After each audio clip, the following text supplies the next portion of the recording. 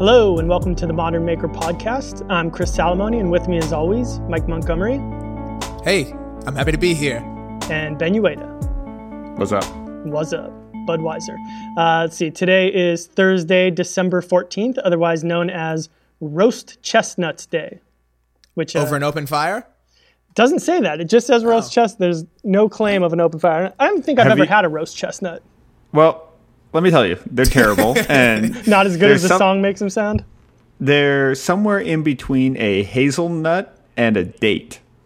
Ooh. They're kind of, and when you open them up, they look like a little mini brain. They're they're exactly like brain shaped and like kind of like disgusting looking. Now, is it possible that the ones you ate were roasted over a closed fire? That could be the problem. Yeah. My dad really likes them. That's like one of his like go-to sort of like, after Thanksgiving snacks. Got to get a roast chestnut. Yeah, he roasts them in the oven. And then so you have to like first notch the shell with a knife because otherwise they'll explode. Oh, yeah. So it's like all this prep and they're just hot garbage. A lot of work for a little reward. All this prep and they don't even taste good. But shout out to Whitney. Do your thing. Do it up. Cool. Who wants to go first this week? What are you guys working on? I see what you're working on this week, Ben, so go ahead and talk about it. It's right behind you. Yeah. It's the boogeyman. So I had an interesting conversation with a 5-year-old recently, and they were one of the coolest things that I wasn't anticipating is that a lot of children watch YouTube, and they really like YouTube as as an educational or entertainment kind of a source. A lot of my friends that have kids will like sort of say, "Oh, remember Ben? He's actually on YouTube," and it gives me like a huge amount of street cred with 5-year-olds, right? So I was having a conversation, and they asked why don't I design more things that look like spaceships?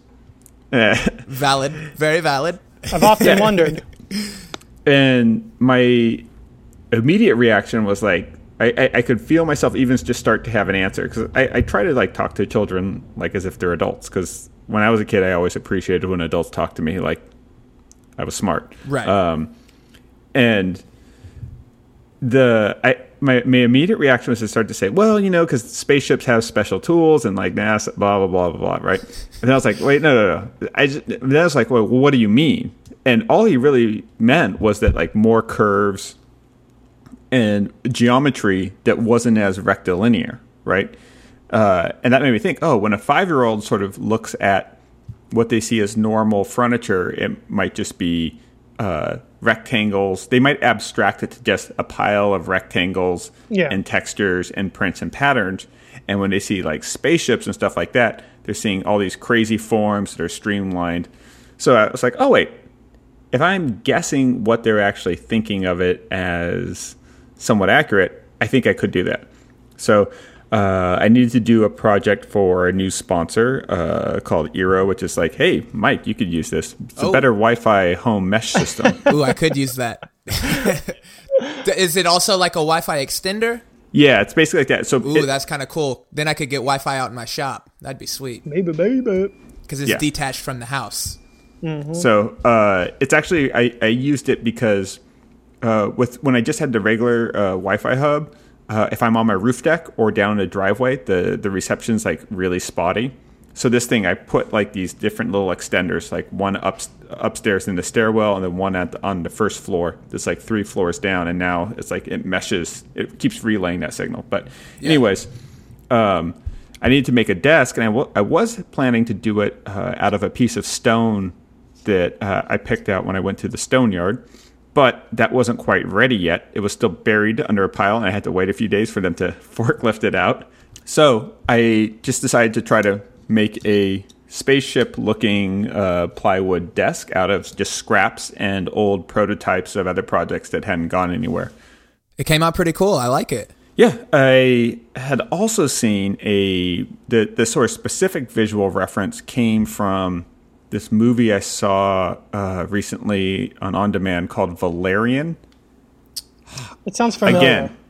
Again, hot garbage. The chestnut equivalent. Visually, visually, very interesting. There were some pretty clever depictions of outer space. The plot was just stupid. You know what? I know exactly what it came out pretty recently. Yeah. Yeah, they sort of got this guy that kind of looks like Leonardo DiCaprio, but yes. he's like looks very emo. Yeah, but sucks at acting. Yeah. And it was just weird, but like visually, there were some pretty interesting parts. And one of the things that they had was like this sort of the story was that the International Space Station, which actually does exist, if they just kept adding on with different civilizations plugging in, eventually, 10,000, 20,000 years from now, it would be this big amalgamation of all these different alien species adding on to this one thing. So it wouldn't look like it was designed at once. It would just look like this weird pod-related network of things. So there's a scene in that where I sort of saw that sort of visual. I was like, oh, I could do a desk like that, because that's kind of how my workspace looks when it's messy. Is this will be like a computer screen over here, and then like my phone charging over to there, and then a microphone that I'm going to talk into stuck over here, and down below some hard drives. And so I just sort of used a jigsaw and just whipped out a very curved desk. And the most fun part is because I was kind of just making out of scraps, there was no real planning or measurements. It just took a pile of plywood, scraps, and the jigsaw, and just sort of made shapes out of each scrap, no matter what size it came in. And then from there, sort of put those pieces together. So it was kind of a different way of approaching it, and was pretty relaxing. Nice. Did you use anything to trace out your curves, or you just like free ball it? Free-handed it. Yeah. It's hard to hold the pencil.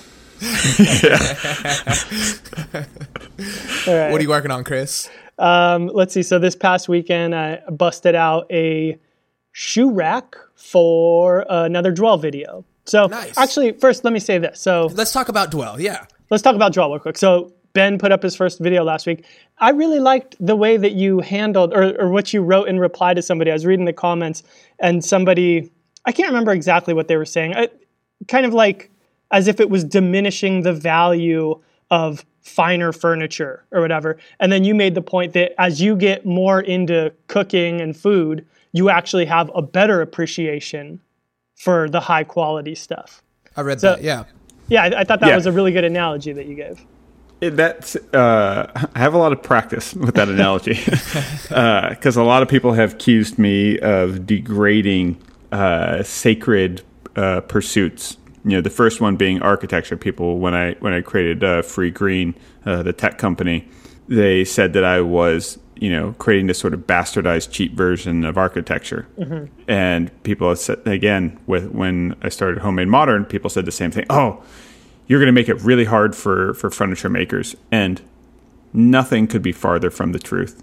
The more people learn to cook, it doesn't make them not go to good restaurants. If you talk to anyone that really enjoys cooking, I would bet that they're more likely to spend a lot of money on a really great restaurant. Yeah. Now, they're less likely to go to Applebee's, right? Because they understand that they can actually make something better than Applebee's. But it won't prohibit them, or it will probably actually encourage them to seek out and find chefs that have spent their whole life to do something that they really enjoy as a hobby, but they want to get inspired and see something really, really great. Right.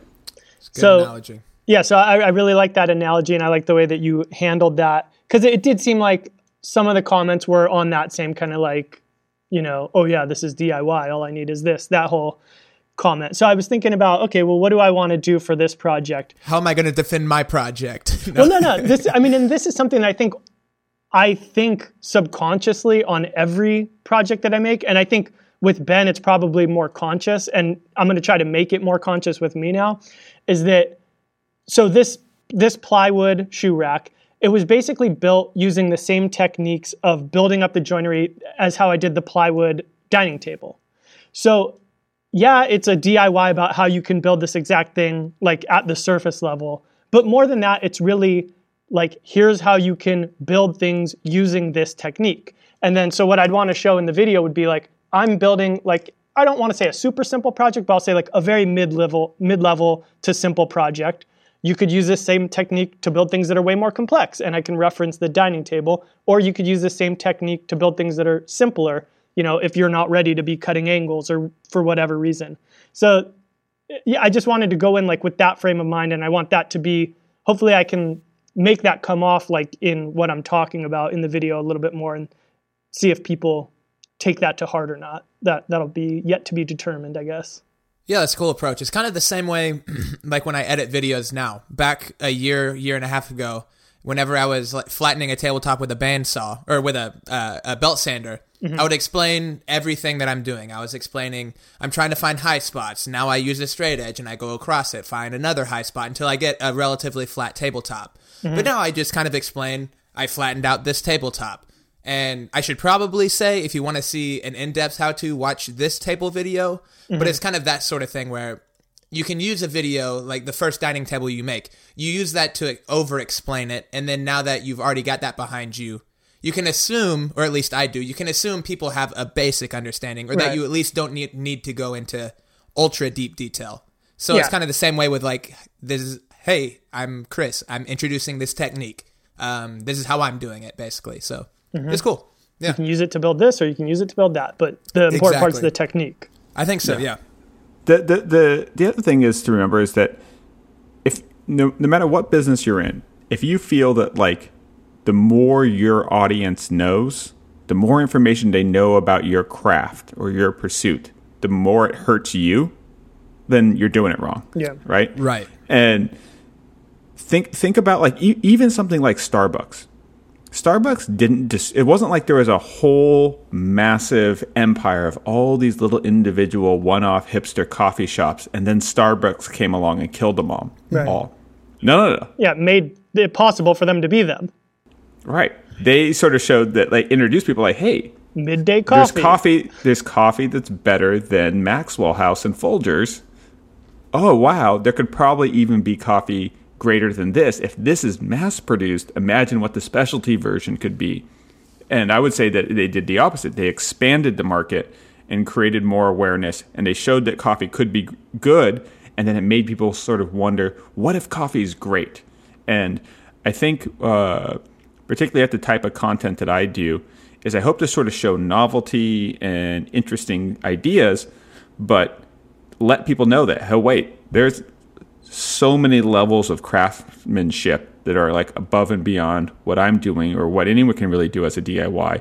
But the ideas can sort of filter through and be executed at different levels. Yeah, I think that we always hear supply and demand, and we all know how that works in a vacuum. But to go back to your Starbucks analogy, sometimes supply actually creates demand. So they created this whole thing that did not exist really before. But there's nothing better than U-Ban. You didn't mention them as one to be better than. Just joking. I don't even drink coffee. All right. Is that all you're doing this week, Chris? Just coffee jokes. Okay, cool. This week, big project, actually. Putting out a dining table video. I'm excited. Wow. Yeah, going big. The breaking in About time. The breaking in period is done.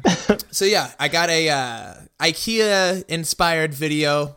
Whenever we were down in IKEA picking up all the stuff for that IKEA Hack Series video, I was just kind of going around taking a couple pictures of a couple of the pieces I liked. And there's this dining table that was just a simple split top dining table with wooden square framed legs. Nothing that's going to blow your mind, but it's just a real solid piece. So I took that design and kind of just adapted it to fit dimensional lumber that you're going to get from Home Depot or Lowe's, and did that. I finished it up today, the day we're recording it, so hopefully it should be out on Thursday. If not, it'll be out on Friday.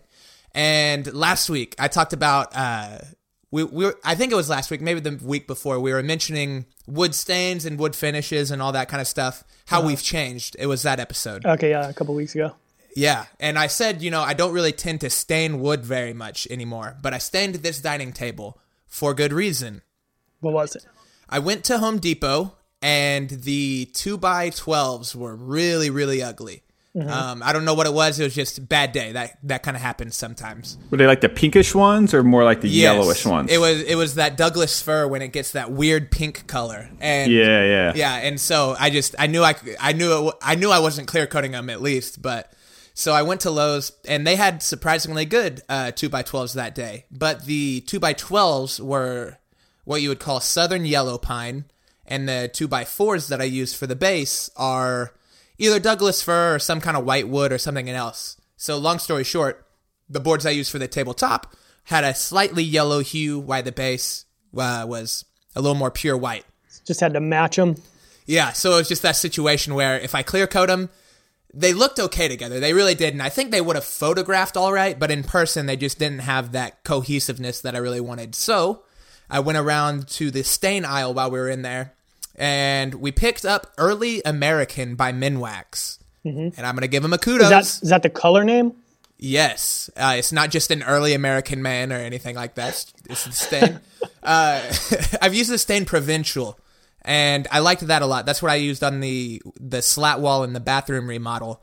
But this Early American, I think, is just a touch lighter, a little bit less deep of a brown. And it came out pretty nice. So we'll be taking photos of that tomorrow. Hopefully get the video edited same day, and maybe sponsor approval and everything by Thursday. So I'm glad to be building a big project again. It's been a little while. It's nice to have you back, Mike. Thanks, man. It was a while. But anyways, that is all this week. What are we talking about?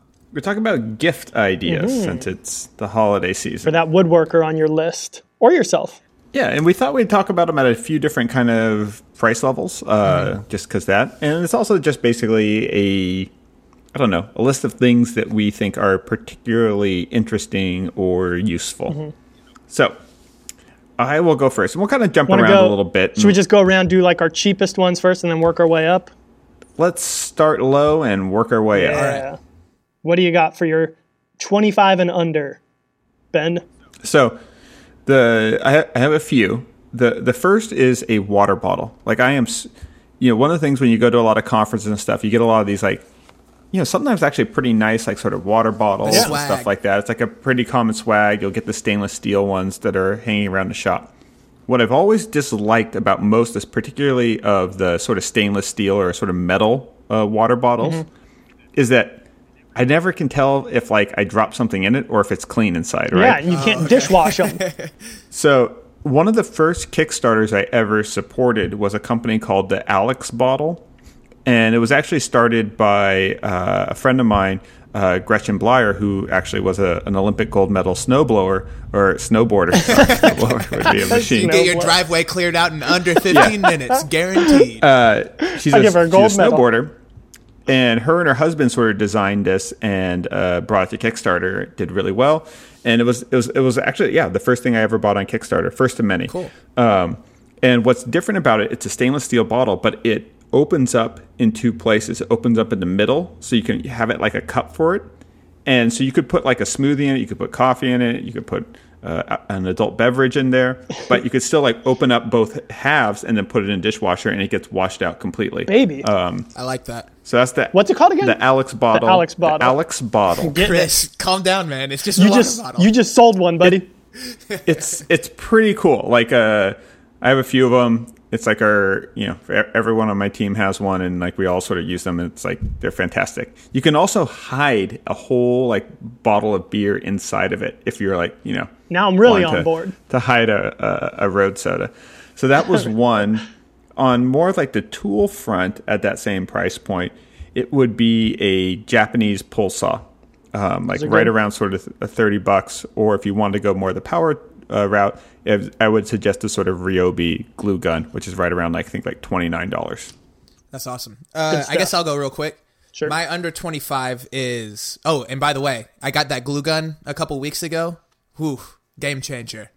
Yeah, game changer. But it's almost like clamps. Like you can just like start sticking stuff to stuff. I did it with edge banding. Because I cut my own edge banding, so it didn't have that pre-glued edge. So I just would glue the majority of it. Then I put a few beads or a few dots of hot glue, and I just put them up there. And you just peel it off when you're done. Yeah. So then my actual thing though is a big 12-inch framing square, carpenter square, speed square. A lot of people call them a lot of different things. Normally they're about 8 inches long, but to get one that is a full 12-inch is, God dang it. Knock it off, Mike. It's Christmas for crying out loud. Sorry, it's episode 69. What do you expect? Getting dirty. Anyways, a 12-inch long speed square. They're very convenient to have. That way, if you're cutting most of your things with a circular saw, you can cut a 2x12, you can cut a 2x10 really, really fast. Whenever you get it, I do recommend clamping the speed square to the board at first until you get comfortable with it. But after a little while, you can just get to where you can hold the speed square with one hand, cut it with the other, and it's super fast. I would say pretty safe. Just cut it on a piece of insulation like I've done in the past, 5 of my videos, and it's really convenient. So there you go. Nice. There we go. Yeah. For I only chose one thing also for the under $25, and this comes in at $18. So it leaves you some money to play with. And that is, I've been trying to get a little bit better about wearing a mask in the shop. So I'm sure for most people, one of the reasons that you don't do it is it's just kind of inconvenient to take it on, take it off.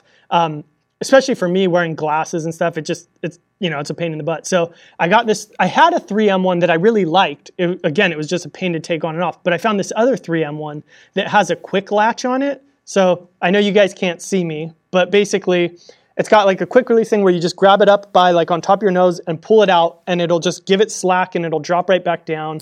And then you can just pull it and it'll go right back up. That's cool. It's just like a little like flip up and down, on and off.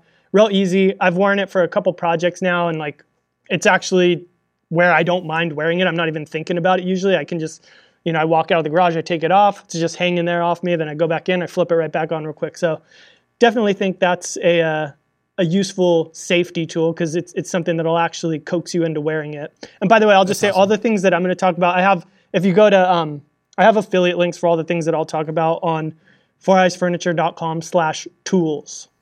Cool. Oh, and I guess while we're on this mode, if you want to, everything we're talking about as a whole as well, it'll just be at modernmakerpodcast.com/tools. We'll make it tools. Yeah, that'll be the URL. But yeah, if you want to, hit up Chris specifically, do that because Amazon affiliate links are cool. Well, we'll put them there too. So yeah, anyway, it'll be everywhere.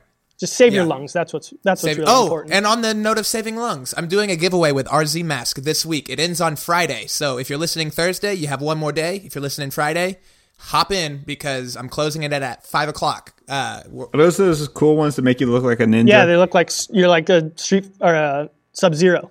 Yeah, and and it's kind of funny. I'm agreeing with Chris, but it's just a different product. But the same way with respirators the same thing that I hate about most respirators is if you're wearing earmuffs or safety glasses, you got to take one of the three or two of the three items off to either get your respirator on or off. But the RZ Mask, they just have that little Velcro strap that goes around the back of your neck, and it's really easy to take on and off without messing with all your other doodads on your face. Yeah. So there we go. The best respirator is the one that you'll wear. That's a generation gap for you right there, right? Like if like really young people, if they see like a cool mask, they say Bane, and then slightly older people say Sub-Zero. Oh, okay. Yeah. There you go. I'm getting old, man. Yeah. All right. Hannibal Lecter. Let's get incrementally more fancy and move up to the approximately $50 range. Okay. And for me, the one I got is kind of a basic one, not super inventive, but it's like a $47 circular saw from Home Depot. So if you get like the sort of the Ryobi sort of a 14 amp one, now pretty basic circular saw, not a Festool, but it's the one I've used for cutting stone by putting a diamond blade on it. Oh, okay. My sort of suggestion to people starting off, in most of my videos, I use a cordless circular saw, and now I'm using the new sort of brushless cordless one, which is it's Ryobi, but it's not a cheap Ryobi one. It's probably about like $100 or so for the brushless cordless circular saw. But corded at this point is still, you're going to get a little bit more bang for your buck. So the corded circular saw, the 14 amp one, is $47. So that's the one. That's my sort of if I want to sort of really put something through the ringer, cutting stone, stuff like that. It's really messy, really dusty. That's the sort of tool that I use, and it you put the diamond blade on there, and it goes right through it. So if you want sort of a tool that will serve you for years and years and have great value, it's I would say the best version of that And certainly, I think a more reliable version than anything you get at Harbor Freight, which would be around the same price. Well, that's so funny. Everything you said is basically kind of what I'm going to talk about. It's from Harbor Freight, but it is like the best thing you can possibly buy from Harbor Freight, probably. I've ragged on Harbor Freight a lot on the podcast, so take this with a grain of salt. It's their belt sander. It's a 3-inch by 28-inch or 3-inch by 21-inch, whatever their handheld belt sander is. Mm-hmm. I like it a lot. I use 99% Ryobi tools, but the belt sander is the one thing that, as long as it's not a Ryobi sponsored video, I'm going to use that Harbor Freight belt sander. And there's only really one reason. And it's the size of the belt and the size of the bed that is actually making contact with the tabletop, if that's what you're sanding. Mm-hmm. It's the same way as hand planes, I guess. The bigger the bed of your hand plane is, the easier it is for flattening out big tabletops. You don't want to use a small block plane to try and flatten out your dining table. And it works the same way as, belt sanders, I would imagine. So that is my recommendation. It's pretty cheap. I'm on my second one. I burnt one out after using it for about 9 months, and I've been using this one for about another year. So yeah, it's a Harbor Freight item, but it's on my top 3 of Harbor Freight tools you can get and not completely regret. So nice. For mine, in the $50 section, I got actually a pair of tools that combined come in right around $50. Okay. So, and these are something that you see me use a lot. I don't know, one of you guys want to guess at what they are? Oh, it's got to be one of your marking things. It's got to do something to do with marking. It's that Incra 2 of thing. my marking things. That's right. So the Incra T-Rule and the Incra Ruler, which you've probably seen me use the ruler a little bit less, but it's probably I just don't use it on camera as much, but I use it almost equally as much. I think they're probably, $20 each, right around there, maybe a little bit less. So you can definitely get the pair of them for less than $50, depending. And I think they make different sizes ones. So if you got the biggest ones, you might go overboard, but pretty affordable. They're expensive compared to a normal ruler, sure, but it's not going to break the bank. And I love them, man. I use those things all the time. I probably get more bang for my buck out of those than anything else in my garage. You probably use it for every project at some point in it. So oh yeah, I do. When you think of it that way, pretty You're integral. getting your money's worth. Yeah, you're getting your less than $50 worth. Yeah, and I would say things that won't wear out and help with precision are like pretty good investments. Like those things, I mean, you could lose them. And I probably would, but they won't wear out. They're not. They're the opposite of a disposable. So if you were to factor, they make you a little bit more precise on every project you're going to do, and you're going to use them on almost every project. Then great value. Yep. Tape measures too, same way. Good tape measures are very nice to use. Worth their weight in gold. Yep. Not quite. All right, $100. We're right around that. So this is a little bit under. And it's my favorite type of sawhorses. And it's something you can get either Amazon or Home Depot. And they're these folding metal yellow sawhorses. And they've recently got even better. For a while I couldn't find them on Amazon, and I've probably purchased like 12 pairs of these because I've also used them as like legs for tables. Because they look really cool and they fold. Oh, is that the one that you used on that one big tape? Yeah.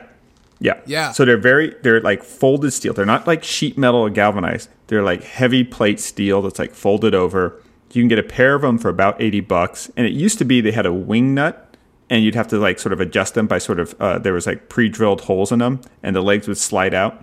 So I've actually used them not just as sawhorses, but I've actually used them as a ready-made in 2 projects. I did a desk, like a little mini desk, that could hang on the wall. And I used one of them as the base for that, since it has 4 legs. And I just put like a mini tabletop, so it's a perfect little laptop desk. And then I did conference room tables using them, and like really heavy sort of 2x wood to sort of make the tabletop. That's the one I remember, yeah. Those would look really cool even with just like a glass tabletop. I think they would look neat if you painted them a color or did anything like that. They just have a really cool sort of industrial look. And the recent thing that they've upgraded them with, they used to have this sort of wing nut. Now they have this like heavy steel latch where you push the button and you can slide the legs up and down, and then they lock into position. So they fold up really small, which is great for my sort of workshop. I've also used them just in my loft before I had a dining table. is I wanted to have as much floor space open as possible. And you only really need a dining table if you have like a lot of people over. So I just had like a door and these two sawhorses, but they all fold up really flat. So I could instantly, within like 10 minutes, bring out a dining table that could seat 8 people. Nice. And then the whole thing could fit into like a broom closet. Man, so, you're selling me on stuff today, Ben. I gotta go get some of these now too, because I got those. What are they called? Burrow ones? You know, the wooden ones that they just have, the cheap ones that you'll find at like Home Depot or whatever.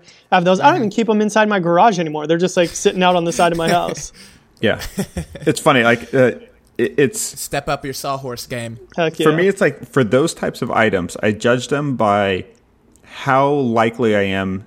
To me, like the success of like a sawhorse or a roller stand is, are they fast enough to put into place and get adjusted correctly to the point where you don't just try to like wing it, right? Yeah. Right. Because when they're a little bit, going to actually use them. Right. When they're a little bit too cumbersome, you're just like, screw it. I'm just going to wing it. Right? I'm just going to hold it extra hard or. So that's to me like the sort of success with those kinds of sort of apparatuses is when they are easy enough and fast enough to deploy that you actually end up doing the more sort of safe and correct utilization. Nice. Like Chris, you go for it, man. Okay. Mine, actually, I don't know the price of mine. It's probably about $80 or so. So this is a tool that, not the sexiest, but if you work alone in your shop with plywood, comes in very handy. That's the Gorilla Gripper. That's the name of the one I have. There's some other ones on the market, but that's that little one-handed clamp thing that you've probably seen me use where I can pick up a whole sheet of plywood. Yep. Oh, that thing I need to get one of those. It's so useful. Like before I had that, there were plenty of times where I had to just like go grab a neighbor and be like, hey, can you help me move this real quick? Just because, I don't know, man, especially when you're trying to like, in a small workspace like mine, I keep all my plywood tucked up behind my joiner. So I have to like move some stuff to get it out and to try to like lift it up and pivot around things. Such a pain in the butt by yourself. But if you have this, it's pretty easy, man. You can just get it on there, kind of lock your shoulder and lift with the legs, and makes it not a problem. Because plywood, I mean, honestly, it's heavy, but it's not that heavy. It's really just it's cumbersome because it's big and flat. Yeah. Every time you use it in a video, I'm like, dang, I need to get one of those. But then Gorilla Gripper. I keep watching the video and forget about it by the time it's over. But you got to watch them in reverse. That way you see it at the end of the video. That's the something secret. about that I feel like will be a little less satisfying. Yeah, I'm gonna do a video like that. Watch me disassemble this dining table. Well, there was this. Do you guys remember the Seinfeld reverse episode? Maybe I can do a Four Eyes reverse episode someday. There you go. Maybe Try it out. my $100 tool thing I think comes in at $99.99 on Amazon. No tax. Yeah, for real. And it's a Kreg K4 jig. Normally, I'm K4 totally jig. happy. K4, yeah. Normally, I'm totally happy using the base model of whatever it is. You know, I don't need a track saw. Circular saw works great. All this kind of stuff. But this pocket hole jig. Oh, it's a pocket hole jig. Okay. Yes, this pocket hole jig compared to a pocket hole jig that you clamp onto your workpiece and do all that with, this is one stationary unit. You put it on your tabletop, and then instead of taking it to your workpiece, you take your workpiece to it. Mm-hmm. And it's so fast, super precise, great for repeatable things. So I was using it a lot on this dining table, working on the pocket holes around the base area. So I think everything I recommended I used on this dining table a lot, now that I think about it. It was just what's in my head of what I've been using. And yeah, it's just one of those things where it's like most of the time an upgrade, especially an upgrade from, I think a base pocket hole jig is like $40. This one being $100. That's a big upgrade, but I think it's totally worth it. It's one of those where you're going to get your money's worth out of it, if nothing else in just time savings and headaches. I think we went through all of our things. Does anybody have anything that's under $10,000 they want to recommend? I have one that's free. Uh-oh. Watch our videos. Last week I sort of teased that I was going to be checking out like a stone yard. And so I went to a place, and it's like one of the places that they sell slabs of like granite, marble, and limestone that are used for custom countertops, right? So in addition to the normal sort of quartz and corian and all those, they have these sort of big, one-of-a-kind giant slabs sitting out in front of their sort of workshop. So I went there because I was interested in buying some sort of remnant pieces. I want to do some stone coffee tables and like a desk. So I'm looking for kind of pieces that they're definitely going to sell, but they'll sell at sort of a discounted price that are kind of, things that are about like 20 inches to 2 feet wide and maybe like 3 or 4 feet long. Yeah. So that might be left over from a big custom countertop job, but still big enough where you could make something cool out of it. Mm-hmm. Yeah. So I found a bunch of pieces like those, and the right sales guy wasn't there, so they just sort of took my name down from one of the guys in the workshop, and they said, "Oh, we'll get back to you in pricing point." So a little bit disappointed because I wasn't able to sort of pick them up the same day that I sort of picked them out. But on my way out, I saw this sort of massive dumpster full of like scrap pieces of stone slabs and countertops. And I asked the guy, I was like, "Well, what do you do with those?" And he goes, "Oh, we have to pay to have it all removed." And I was like, Ooh, "Oh, light bulb." exactly." I'm like, "So do you mind if I take it?" He's like, "No, take it. The more, the better." So it's heavy and it's cold outside now here in Boston. So it's like picking up like stone that's been sitting outside, just like freezing without gloves. It's also really hard to dig through a pile of giant sort of jagged stone slabs because some of the pieces were pretty big. And, I got one piece of, it actually wasn't stone. It was like quartz, but that's like a stone-like material. It's actually really nice. So it's perfectly white quartz that was about 18 inches by about 30 inches. Nice. So, wow. Yeah, weighs about like 30, 40 pounds. The other nice thing about countertop stone is particularly the natural stone, it's pretty thick. So it's about 1.25 inches to 1.5 inches thick. So I'm pretty excited. There's endless scraps of all different a lot of really long linear pieces. There might be like 3 inches wide and like 1.25 inches thick, but like 30 inches long. Mm. So I'm sort of figuring out ideas of what I would build out of something where it's all sort of long, skinny strips of stone. So, got a few ideas sort of working. Definitely that my lamination stone. Yeah. Got a few sort of ideas cooking, but this is like really high grade material. This is material that sells, for new, for like anywhere from like $30 to maybe up to $100 per square foot. Mm-hmm. But because it's in smaller pieces, people are sort of getting it away. So definitely something worth checking out, particularly if you're someone that likes to make like small sort of like wood boxes or things like that. This is a great way to get pieces to do inlays and stuff. And most of the times when we do like a stone inlay into wood, it might be sort of very curved, or the stone might be the organic piece. But it might be really cool to just take like a strip, that's like, get a square, length of marble that might be 1.25 by 1.25 and 30 inches long, and just have it as like a cross stripe across like a walnut table. Yeah. Something like that could just look amazing, right? And these are the kind of things you can get for free. And so check out your local countertop places, and dig around in their garbage, but ask them first. That's cool advice. And you can just cut that. You can cut that with a tile saw? Or do you think you can't? Tile saw, or again, diamond blade on a circular saw. Yeah. But okay, cool. Tile saw is better just for if you're going to do a lot of cuts because it keeps the dust down because it's a wet one. That's what I was thinking. Yeah. I didn't know if it was just that you could cut bluestone with a diamond blade, or if you could just kind of cut generally most stones with a diamond blade and a circular saw. Well, the one of the slabs I'm picking up is honed limestone, and then I'm getting some honed limestone and some honed slate, and it's awesome looking. So slate you think of as like being really jagged, but when it's honed, it's like really smooth and matte. It's not glossy, it's not polished. It's like that in between stage, and so I'm getting like this slab of sort of like green slate that's like just real smooth and buttery, and then one of a black slate. And they're both like, I'm pretty stoked on them. So perfect. Oh, the other shout out I wanted to get is last week when I talked about how the 3/4 inch steel pipe fits inside the 1 inch copper pipe. Yeah. I've had so many people Instagram me, like sort of them showing that, oh, you're right, it does fit. And apparently like quite a few people are trying to make projects around that idea. So that's awesome. Keep those things. If you finish a project using that technique, DM us on Instagram or tag us, and we'll post it on our Instagram account. Yeah.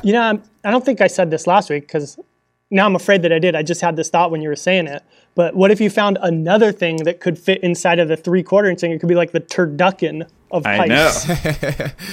Somebody's got to make that I started thinking about project. that. I might do sort of like A the way Mike toothpick sort of inside of a straw. Fill that with a inside- wooden dowel. exactly. So it goes copper pipe, steel pipe, then dowel. Right. So if you sliced it all, it would look pretty cool because the Yeah. steel would be shiny, like cross the way section, you yeah. did that with the PVC and those dowels. Yeah, same thing. Yeah, that'd be really cool. Keep wrapping things in different things. Just putting things inside of other things. It's Yeah, so Russian you got- nesting dolls. There you go. Right. It's the it's the inch copper pipe, galvanized steel 3/4 inch, 1/2 inch wooden No, dowel. non-galvanized steel. Oh, non-galvanized. Okay. Then you got you can maybe get like a thin piece of PVC inside there. You get a straw inside of that. You get a boba straw. a pipe cleaner to Yeah, go go inside of boba that. straw, then normal straw. Yeah. Pipe cleaner, toothpick, Adam. Adam. Done. Wow. That's your last one. Solved it. All right. You're welcome. So I don't have a hypothetical, but I did kind of have a shower thought this morning. So I'll read it to you guys and see if you want to discuss it. Okay. Let's hear it. Let's hear it. All right. So what I thought was, I was basically just thinking in the future. I was thinking 500 years at first, but I thought that was too hard. So I'm going to take it down to 200 years. 200 years in the future, who from our time will be a household name? Ooh. Well, I don't know. No one. Nobody? 500 years? 200. 200 years. 200. Well, I mean, if you think about it, I feel like there's someone you can think of from like every 100 years, maybe every 200 years. So there's got to be somebody. Yeah, I think there'll be some people that are a household name, but like it's funny to think, the people that are household names to you now, like LeBron James or something, will not be a household name in 200 years. Or even like, the Beatles or something that you think's a shoo-in probably will not be a household name in 200 years. Mm-hmm. I was thinking, okay, here's people that I have as possible. I think Obama possibly could be a household name still in 200 years. Because kids are going to learn about him in school. Yeah. I think that's the secret, is it's got to be people that you learn about in school. Because think about all the like Einsteins, all the Ben Franklins, Thomas Edisons. You learn about those when you're a kid in school. Right, but, okay, so when would Thomas Edison be from? See, I don't even know. Thomas Edison? Wait, what? Yeah. Oh, what? Like, when was he alive? Yeah. Oh, I think like late 1800s, right? Mid-late 1800s? We need a historian here. All right, but here, anyway, I'll go back to what I was thinking. So Neil Armstrong, I think, has a good shot because first person on the moon. So that's something that, it'll always be the first person to go on a moon. And Thomas Edison, born 1847, died 1931. So I was right in there. right in the sweet spot. Boom. I think that other people that have a shot would be maybe like a Steve Jobs or a Zuckerberg or Bill Gates because they would have been on the forefront of like connectedness. Let's take presidents out of this, right? Because that's the obvious one. Okay, presidents are out. Well, put it this way, right? Who invented the television, which is a device everybody uses? See? Mm-hmm. Oh, yeah, that's John. It's actually a guy named Philo Farnsworth. But most people don't know that, right? So if you look at the way sort of media is going, we all have more access to all information and all media, but we also have pluralization, which makes it harder and harder to be a household name. So it's never right. There'll never be another Beatles because interests are there too might varied. even never be another Brad Pitt type person, right? It's really hard for people to have consensus around things because there's so many options now. So there isn't like the same amount of sort of like a few movie stars that are just bankable. We've seen that transition to sort of Will Smith, right? It used to be he was like just box office guaranteed, and now it's like what's he doing, like a weird movie on Netflix with like Bright or whatever it's called. So yes, we're more connected. We have access to more things, but we have so many options that things get pluralized. We don't all listen to the same music. We don't watch the same TV shows. TV is a great example. There's so many shows now. So what I think will be some sort of ubiquitous device that just happens to be named after the person. So Elon Musk would be interesting if he developed like some sort of electric unicycle that everyone ends up using that's called the Musk, right? But then people might not know him as a household name that who it is. They'll just think that that's what this new device that they have to use every day is called. So Tesla, there you go. Well, but he there's wasn't a born different in our Tesla. life. Right, Never but see, mind. that's like the example, right? At this point, I would guess that it's very possible that more people know Tesla as a car than as the person. Oh, yeah. Yeah, I Good think the change. general Right. So- public. Yeah. There's like that it's like after like 4 generations, like it just gets dissolved to where nothing the first generation cared about. This new generation, it Right, has it's like no the relevance Heimlich, anymore. from the Heimlich maneuver. Exactly. Well, I think the other thing to Ben's point, so like of having to create something that gets, so let's just say in this fake world, pretend that Steve Jobs invented the smartphone, right? And everybody knew it, and he's the most popular person. Everybody uses smartphones, blah, blah, blah, blah. But then you have to ask yourself, in 200 years, are we still going to use phones? Because if we don't use phones anymore, it's not even going to be referenced. it's not going to, that's not going to be a household name anymore. Wow. So it's like, even right now, Henry Ford is, you think of him at like, even though he didn't invent the car, you think of him as like synonymous with the beginning of cars. Yeah. What if we don't use cars in 50 years from now? Well, now that we're going down this rabbit hole, I've got another one for you. You ready? Let's hear it. You go into a time machine, right? But to go through a time machine, you can't have clothes or electronics. You just have to send your naked body. And then when you Terminator. yes, exactly. And then whenever you get to the past, we're talking past. Okay. And when you get there, then you obviously dress in whatever they normally wear. How do you convince them that you're from the future? Let's say it, Where am I the going caveat, to? The caveat, you're going to Europe in 1633. Oh my God. Where nothing important nothing important. Yeah, I don't have that, you know what I mean? You can't say, well, Yeah, I'm not going to say, well, on Tuesday, this is going to happen. yeah, exactly. So how do you convince them you're from the future? By having superior sort of technical information, right? Like by sort of Like what? Oh, for example, you might like sort of explain that like sort of diseases can become from mosquitoes. You might try to. Then they're gonna be like, "Oh, you're crazy. We all know that it comes from whatever they thought." Looking at each other funny. Yeah, they're just gonna think you're but some weirdo. what you could do is you wouldn't try to do it with any one thing. You'd try to do it with sort of consistency of like being slightly smarter. So you wouldn't try to prove it with one point. You would try to outline a whole bunch of things that you see as tendencies, and over time, people would be like, "Oh wow, that guy's like pretty consistently ahead of the curve on things." So, but it's but it's important. It's like they're like witch trial era. You know what I'm saying? So they're just like, this guy isn't right. We definitely need to drown him or burn him at the stake or something we do to witches. I'll just refer you to a few books that deal with this.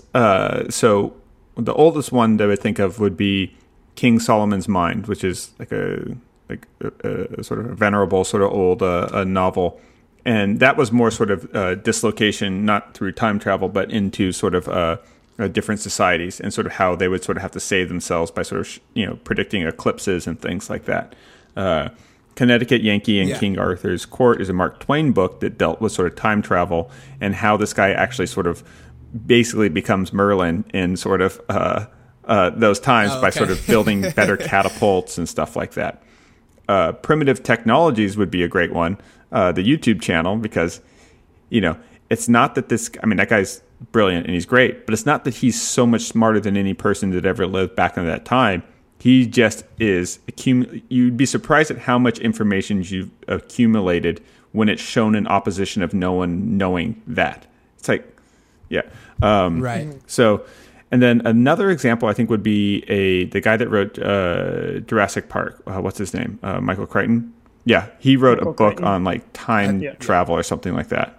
And then the last one, and probably the most important one, well, it has nothing to do with knowledge, but I think there's a Jean-Claude Van Damme movie with time travel. Oh, yeah. Which that's one? definitely Time gonna Cop? be it. Yeah. I believe Time Cop. Hey, but either way, that's a good one. If you're looking for a question to stump somebody, there it is. Because I've asked about a dozen people because I had this thought not very long ago, and every time people are like, "Well, dang, I'm not quite sure." My recent question that I've had in that thing that I found very interesting, and I've been asking a lot of my friends, particularly the ones that sort of fancy themselves as like pretty bright, is I asked them, if you took the SATs now, would you do better or worse than when you were Oh, worse. in high school, right? I would do worse for sure. I don't know how to do algebra anymore, so Dude, I'm done. I took the GMAT a few years ago. I was going to go get my MBA, and so I had to take the GMAT, and I passed it. But man, I had to study so much math that I had already done, but it's just like I totally forgot how to do all these things. Yeah. Right. So think about what that tells us, right? One, it tells us that our brains deteriorate. Two, it tells us that we lose information that we don't use often. So imagine if like they sort of reformatted the SATs so they're less of a performance or demonstration of ability and actually like a little bit more intrinsically useful stuff. Like practical knowledge type thing or what? Yeah.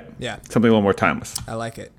Yeah, probably if it was based off of like critical thinking, I think I would do a lot better Like more now like an than I IQ would test. then. But Yeah. if it's based off of do long division, I'm going to be like, I don't remember long division. I was about to say, but before someone goes into engineering, you need to make sure they know the whatever. Yeah. They know how to. I was trying to think of a math term. I couldn't even think Pythagorean of theorem? one. Sure. A squared, B squared equals C squared? Ba-boom. I guess so. All right, that guys. hypotenuse. Thank you guys for listening. We're sorry that we rambled for so long here at the end. Maybe it was entertaining, maybe it wasn't. If you guys want to follow us on Instagram, we are at Modern Maker Podcast. But more importantly, go to @DwellMade. Like I mentioned earlier in the video, we launched that last week. Ben has the video out. We're going to be putting out a video of Chris's this week. Am I correct? Yep. There'll be, by the time this goes, there should be 3 videos up. Exactly. So make sure, go follow that Instagram account just so you can generally stay updated on what we're building, what we're making, what's coming out. And then obviously subscribe to that YouTube channel. That's a given. And we are at Modern Builds, at Benjamin Ueda, and at Four Eyes Furniture if you want to keep up with us on a weekly basis, daily basis more than. Follow the stories, follow the posts, and have a great rest and have a great rest of your week. Bye, everybody. See ya. Bye.